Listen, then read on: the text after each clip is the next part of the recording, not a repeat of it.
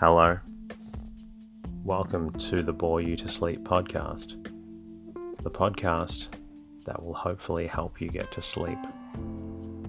I am going to read an open source book, one that is not particularly interesting, but one that is hopefully boring enough to get you to sleep.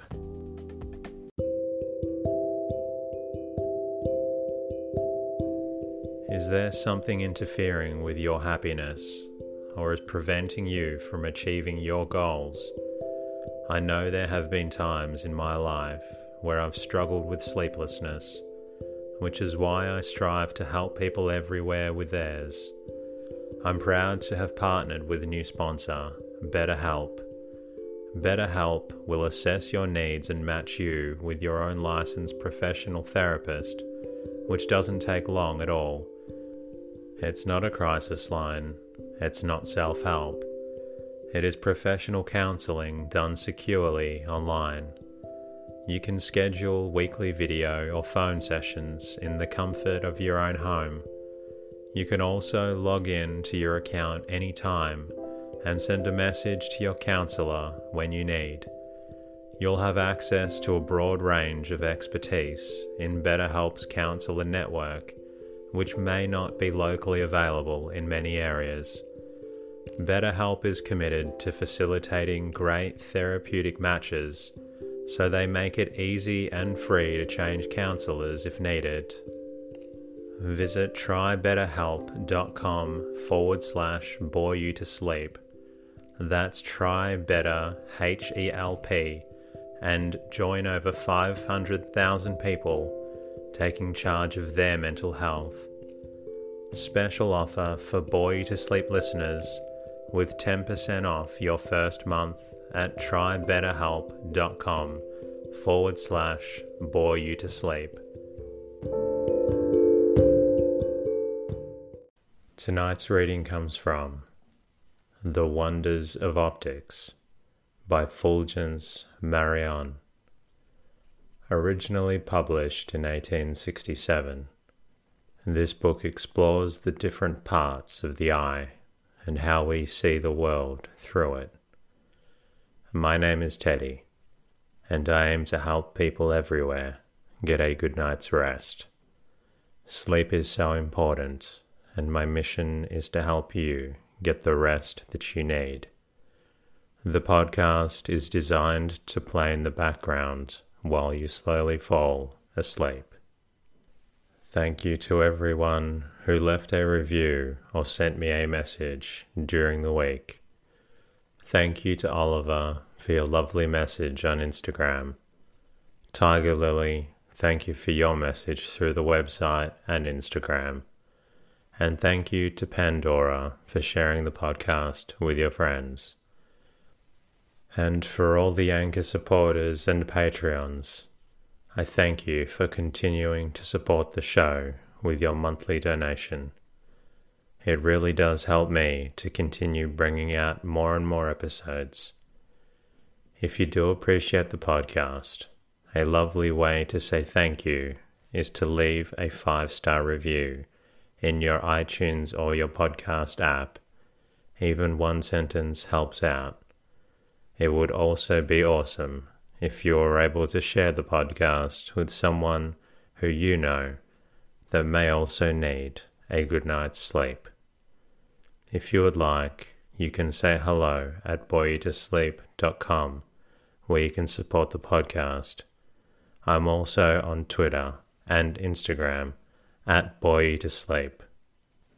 Thank you to Twitter users Nicole Ostrander and at She's Matty for your lovely messages. I'm appreciative of you taking your time to say hello. In the meantime, lie back, relax, and enjoy the readings. The Wonders of Optics, Part 1. Chapter 1. The Eye. The eye is at once the most wonderful and the most useful of our organs of sense. It is especially by means of the eye that we gain a knowledge of the exterior world. our other senses are far more limited in their action.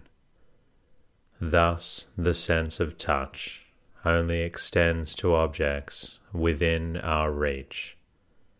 The sense of taste is only a delicate and exquisite modification of the sense of touch. The sense of smell can only be exercised on substances that are close to us, and the use of our ears is limited by the distance at which the loudest sound ceases to impress them.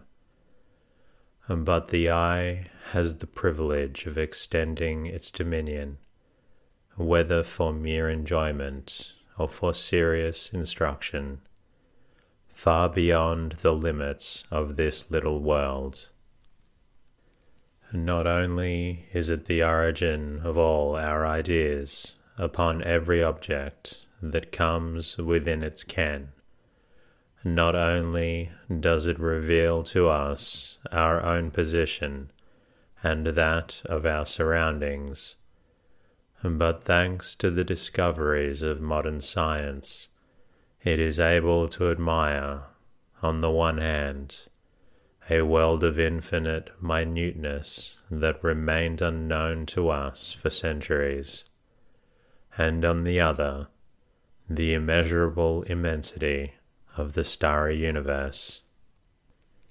Admirable as the eye undoubtedly is through the possession of the power of vision, it is also capable of enchanting us by its own particular beauties, not to speak of its internal mechanism, which we shall consider very fully by and by. Let us for a moment examine its outward appearance. Have you never, dear reader, been enchanted with a pair of soft and gentle eyes, or with a couple of black orbs veiled with long dark lashes, or with those wondrous eyes that rival the heavens in colour and depth, shedding on you rays of light whose mute eloquence was irresistible? If it be true that man's face is the canvas upon which the affections and desires of his mind are depicted, as soon as they are formed, the eyes are unquestionably the central point of the picture, and it is in them, as in a looking-glass, that every sentiment that passes across our brain is reflected. When the mind is undisturbed, says Buffon, all the parts of the face are in a state of repose. Their proportion, unity, and general appearance indicate the pleasing harmony of our thoughts and the perfect calmness of our minds.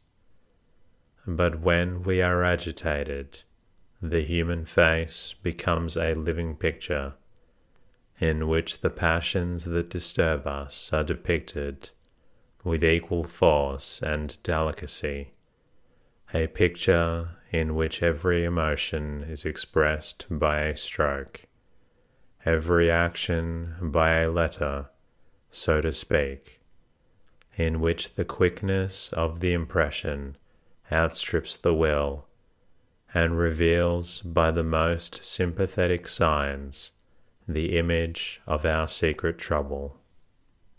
It is more especially in the eyes, adds the great naturalist, that these signs are manifested and recognized.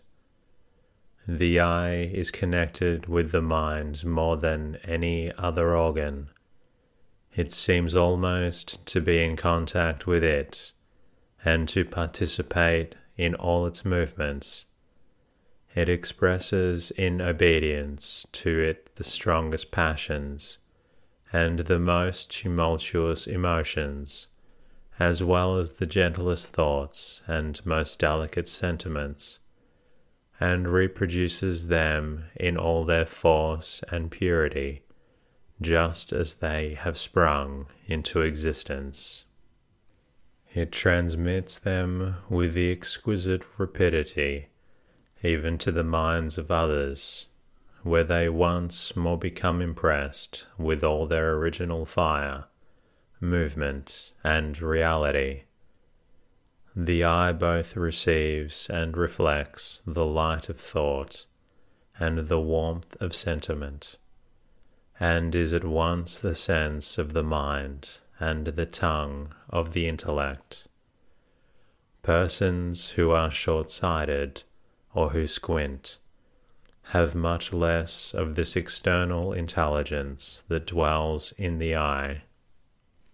It is only the stronger passions that can bring the other features of the face into play, that are depicted on their physiology, and the effects of fine thought and delicate feeling are rendered apparent with much greater difficulty.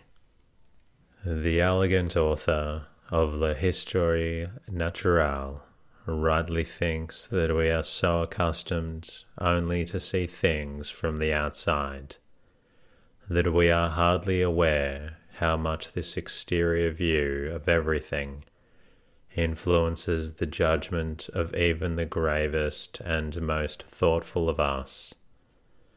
Thus we are apt to set down a man as unintellectual whose physiology does not particularly strike us, and we allow his clothes and even the manner in which he wears his hair to influence our judgment of him. Hence our author goes on to say, not wholly without some show of reason, that a man of sense ought to look upon his clothes as part of himself, because they really are so in the eyes of others, and play an important part in the general idea that is formed of him who wears them. The vivacity or languor of the movement of the eyes forms one of the chief characteristics of facial expression, and their color helps to render this characteristic more striking.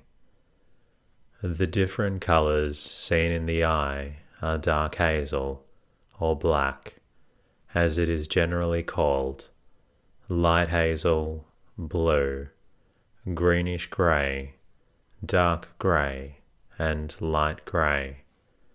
The velvety substance that gives the color to the iris is arranged in little ramifications and specks, the former being directed towards the center of the eye, the latter filling up the gaps between the threads.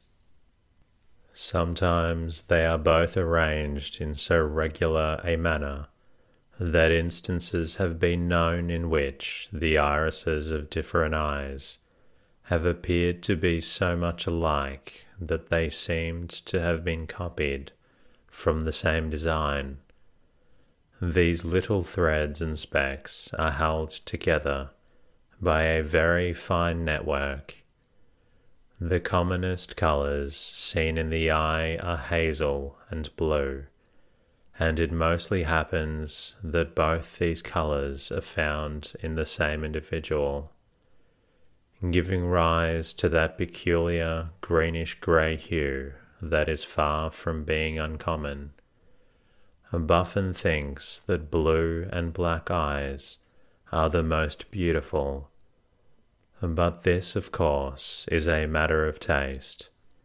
It is true that the vivacity and fire, which play so important a part in giving character to the eye, are more perceptible in dark eyes than in those whose tints are lighter.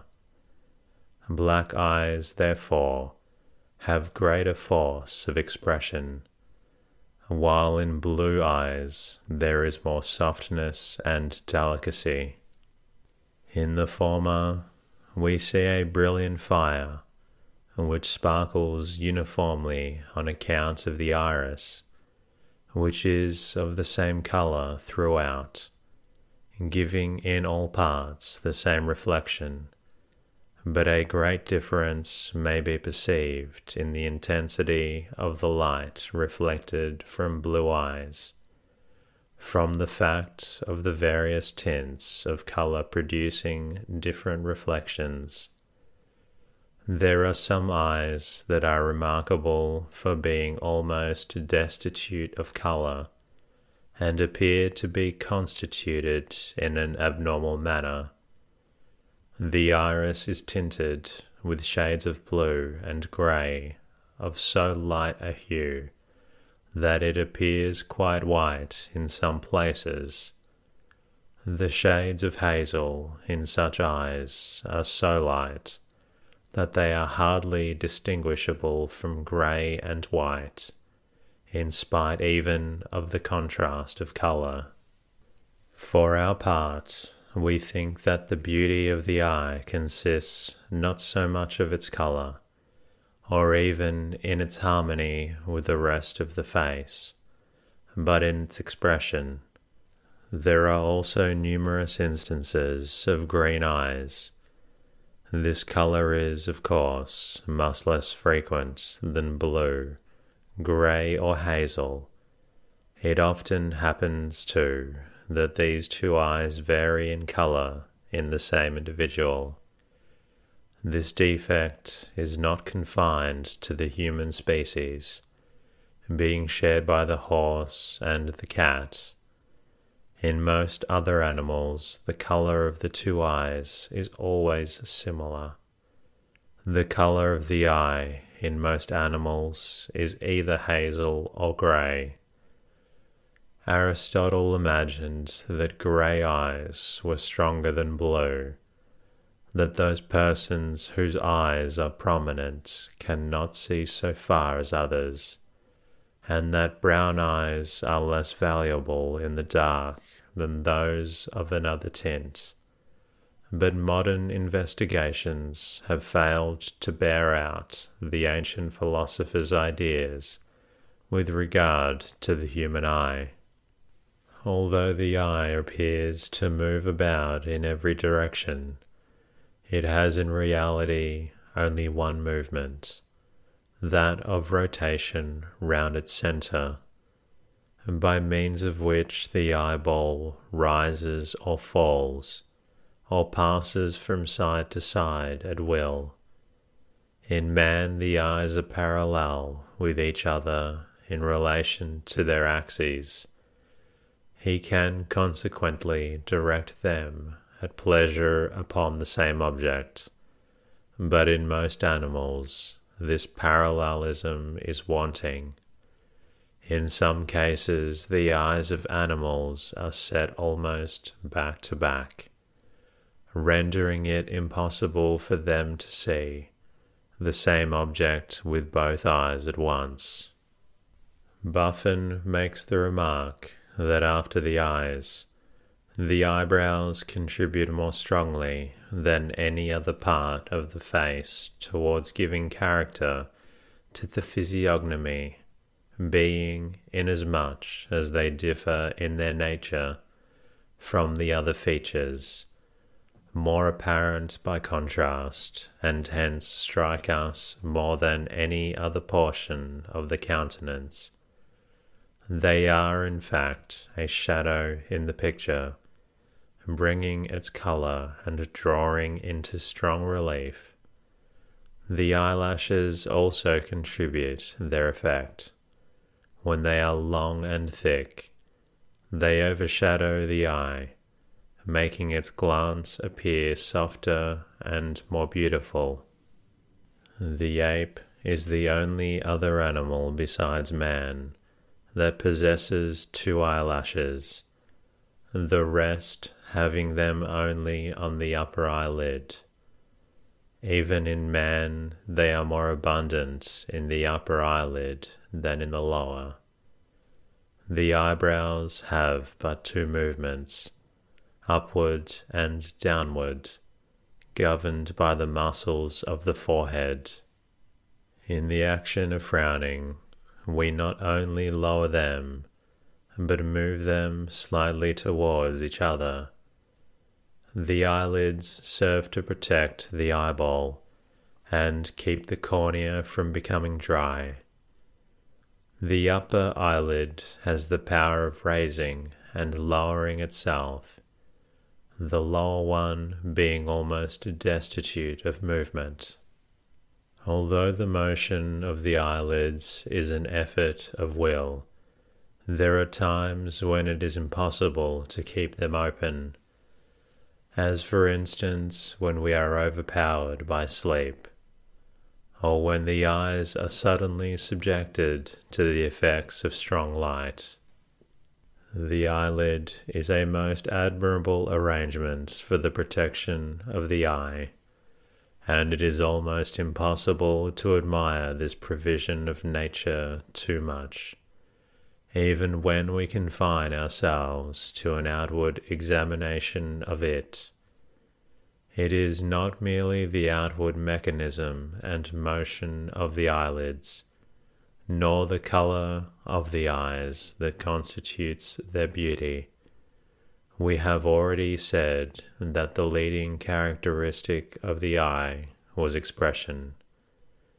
It is the expression which causes the eye to appear and speak, to fire up suddenly, to sparkle with flashes of light, to languish or conceal itself underneath its lashes, to raise itself with inspiration, or to pierce the abyss of thought, just according to the particular sentiment governing the mind at the moment.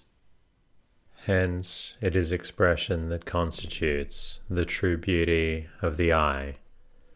Everyone knows instances of eyes which, while at rest, would never be noticed by anybody, but which, when once animated by intense eloquence, lend to the voice of their possessor an unexpected power, which moves and transports the listener to an extent infinitely beyond that resulting from the simple spoken words. Enough, however, has been said upon the external aspect of the human eye.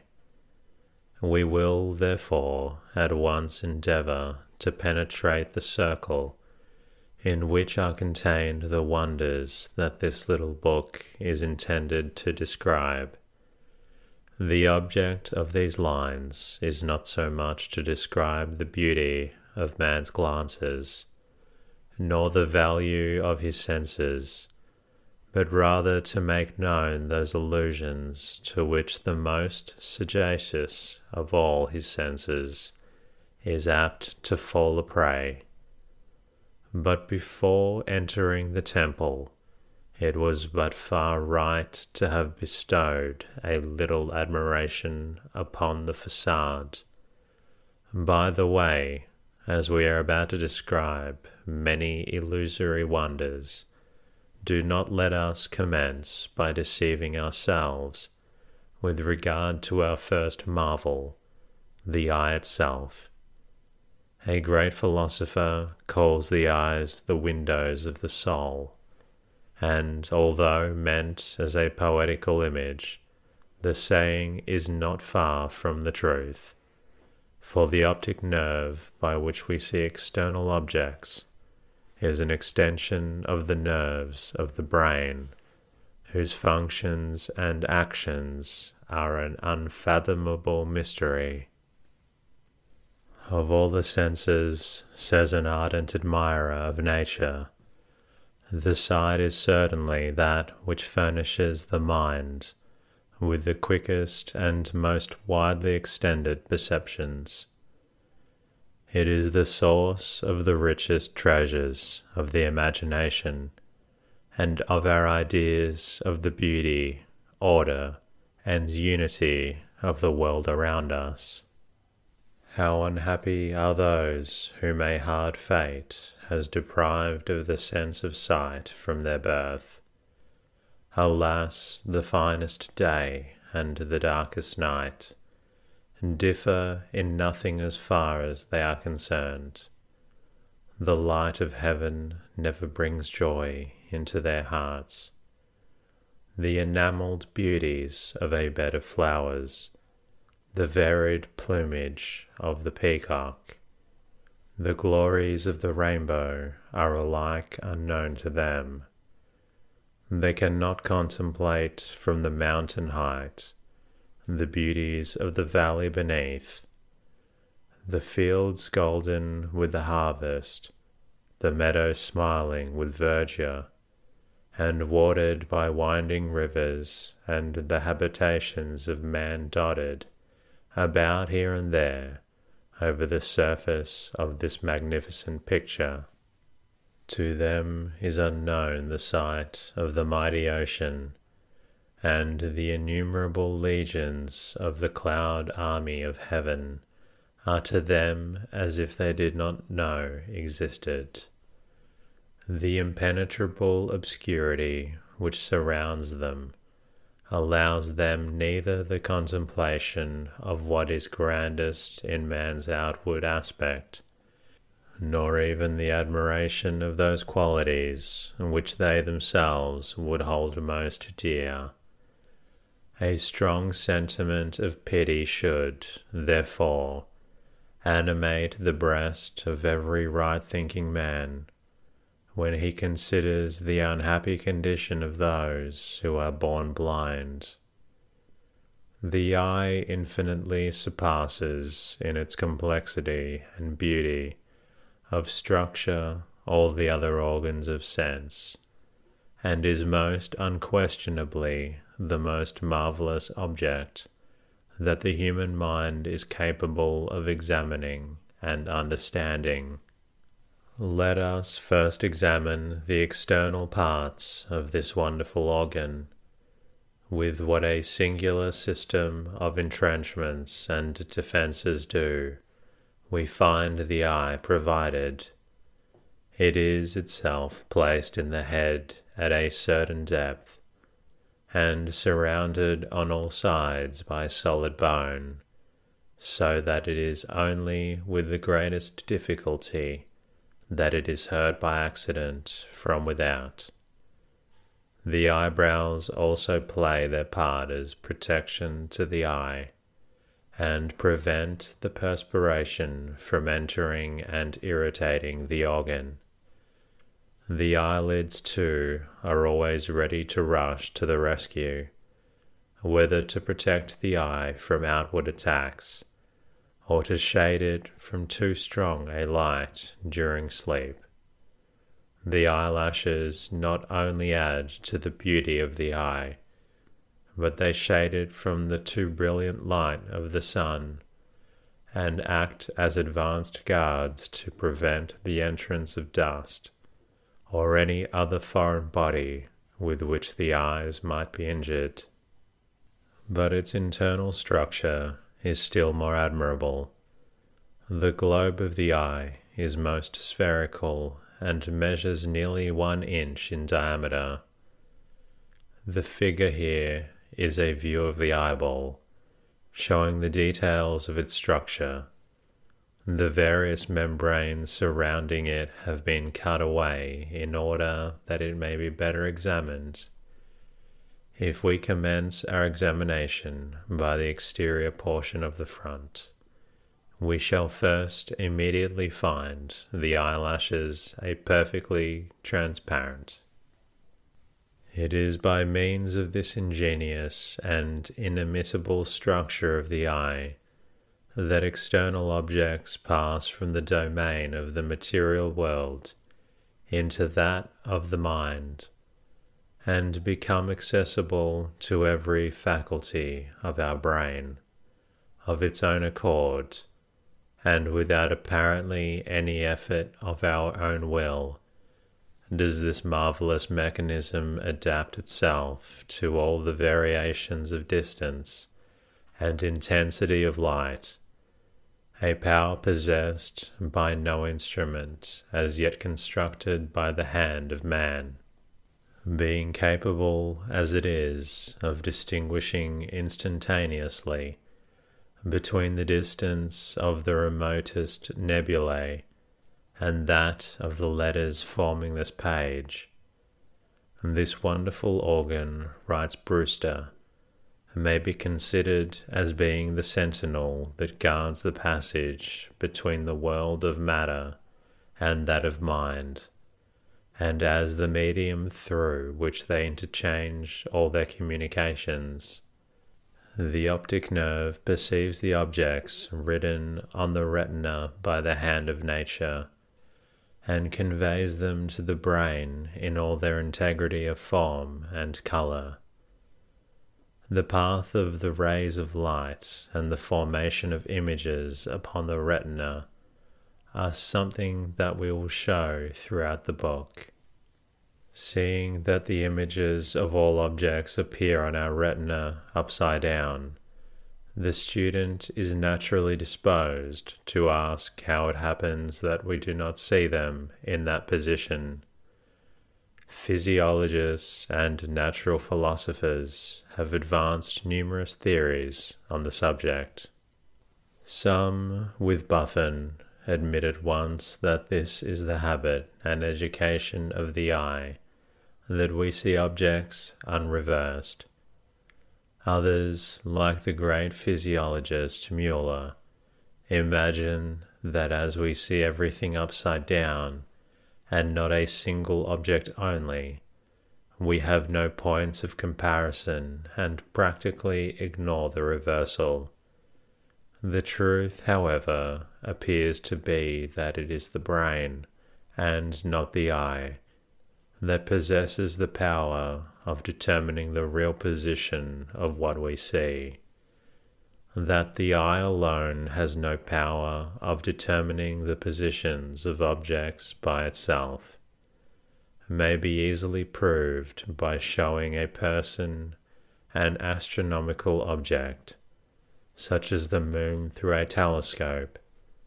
Unless the observer has already been familiarized with the appearance of our satellite, he will not know whether the image he sees is reversed or not.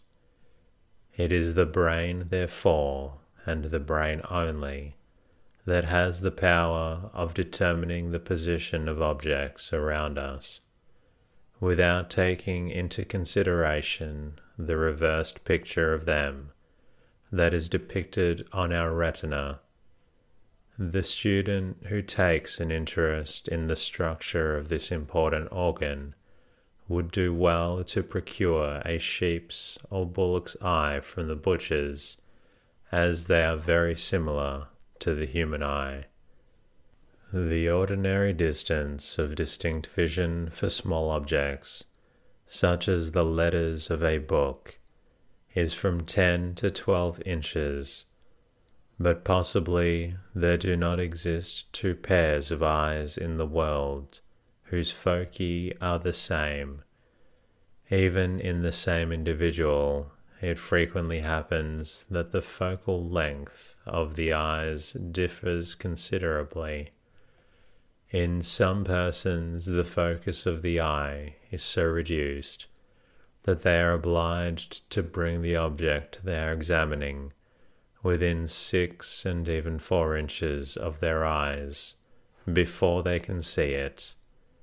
This defect is known ordinarily as short sight, and results from the too great convexity of the cornea and the crystalline lens. It is corrected by wearing spectacles with concave glasses. Others again, on the contrary, place the book or object they are looking at a greater distance from the eye that named. Such people are called long-sighted, and the defect results from the too great flatness of the cornea and the crystalline lens. The fault is, of course, corrected by the use of spectacles containing convex lenses. Long-sightedness is generally the result of old age, and it may be taken as a fact that the older we grow, the flatter becomes the crystalline lens, Hence, short-sighted people have been known to recover their sight perfectly as they advance in years through the natural process of the flattening of the crystalline lens. These matters, however, will be more fully treated of when we begin to speak of the properties of lenses of different forms of curvatures, and that is a chapter that will have to wait for another reading, because that concludes the readings. I hope you're feeling drowsy, and I hope you're ready for a good night's rest. If you're not quite tired yet, you're always welcome to listen to another episode of the Boy to Sleep podcast. In the meantime, I'll be working on bringing you another episode very soon. Good night.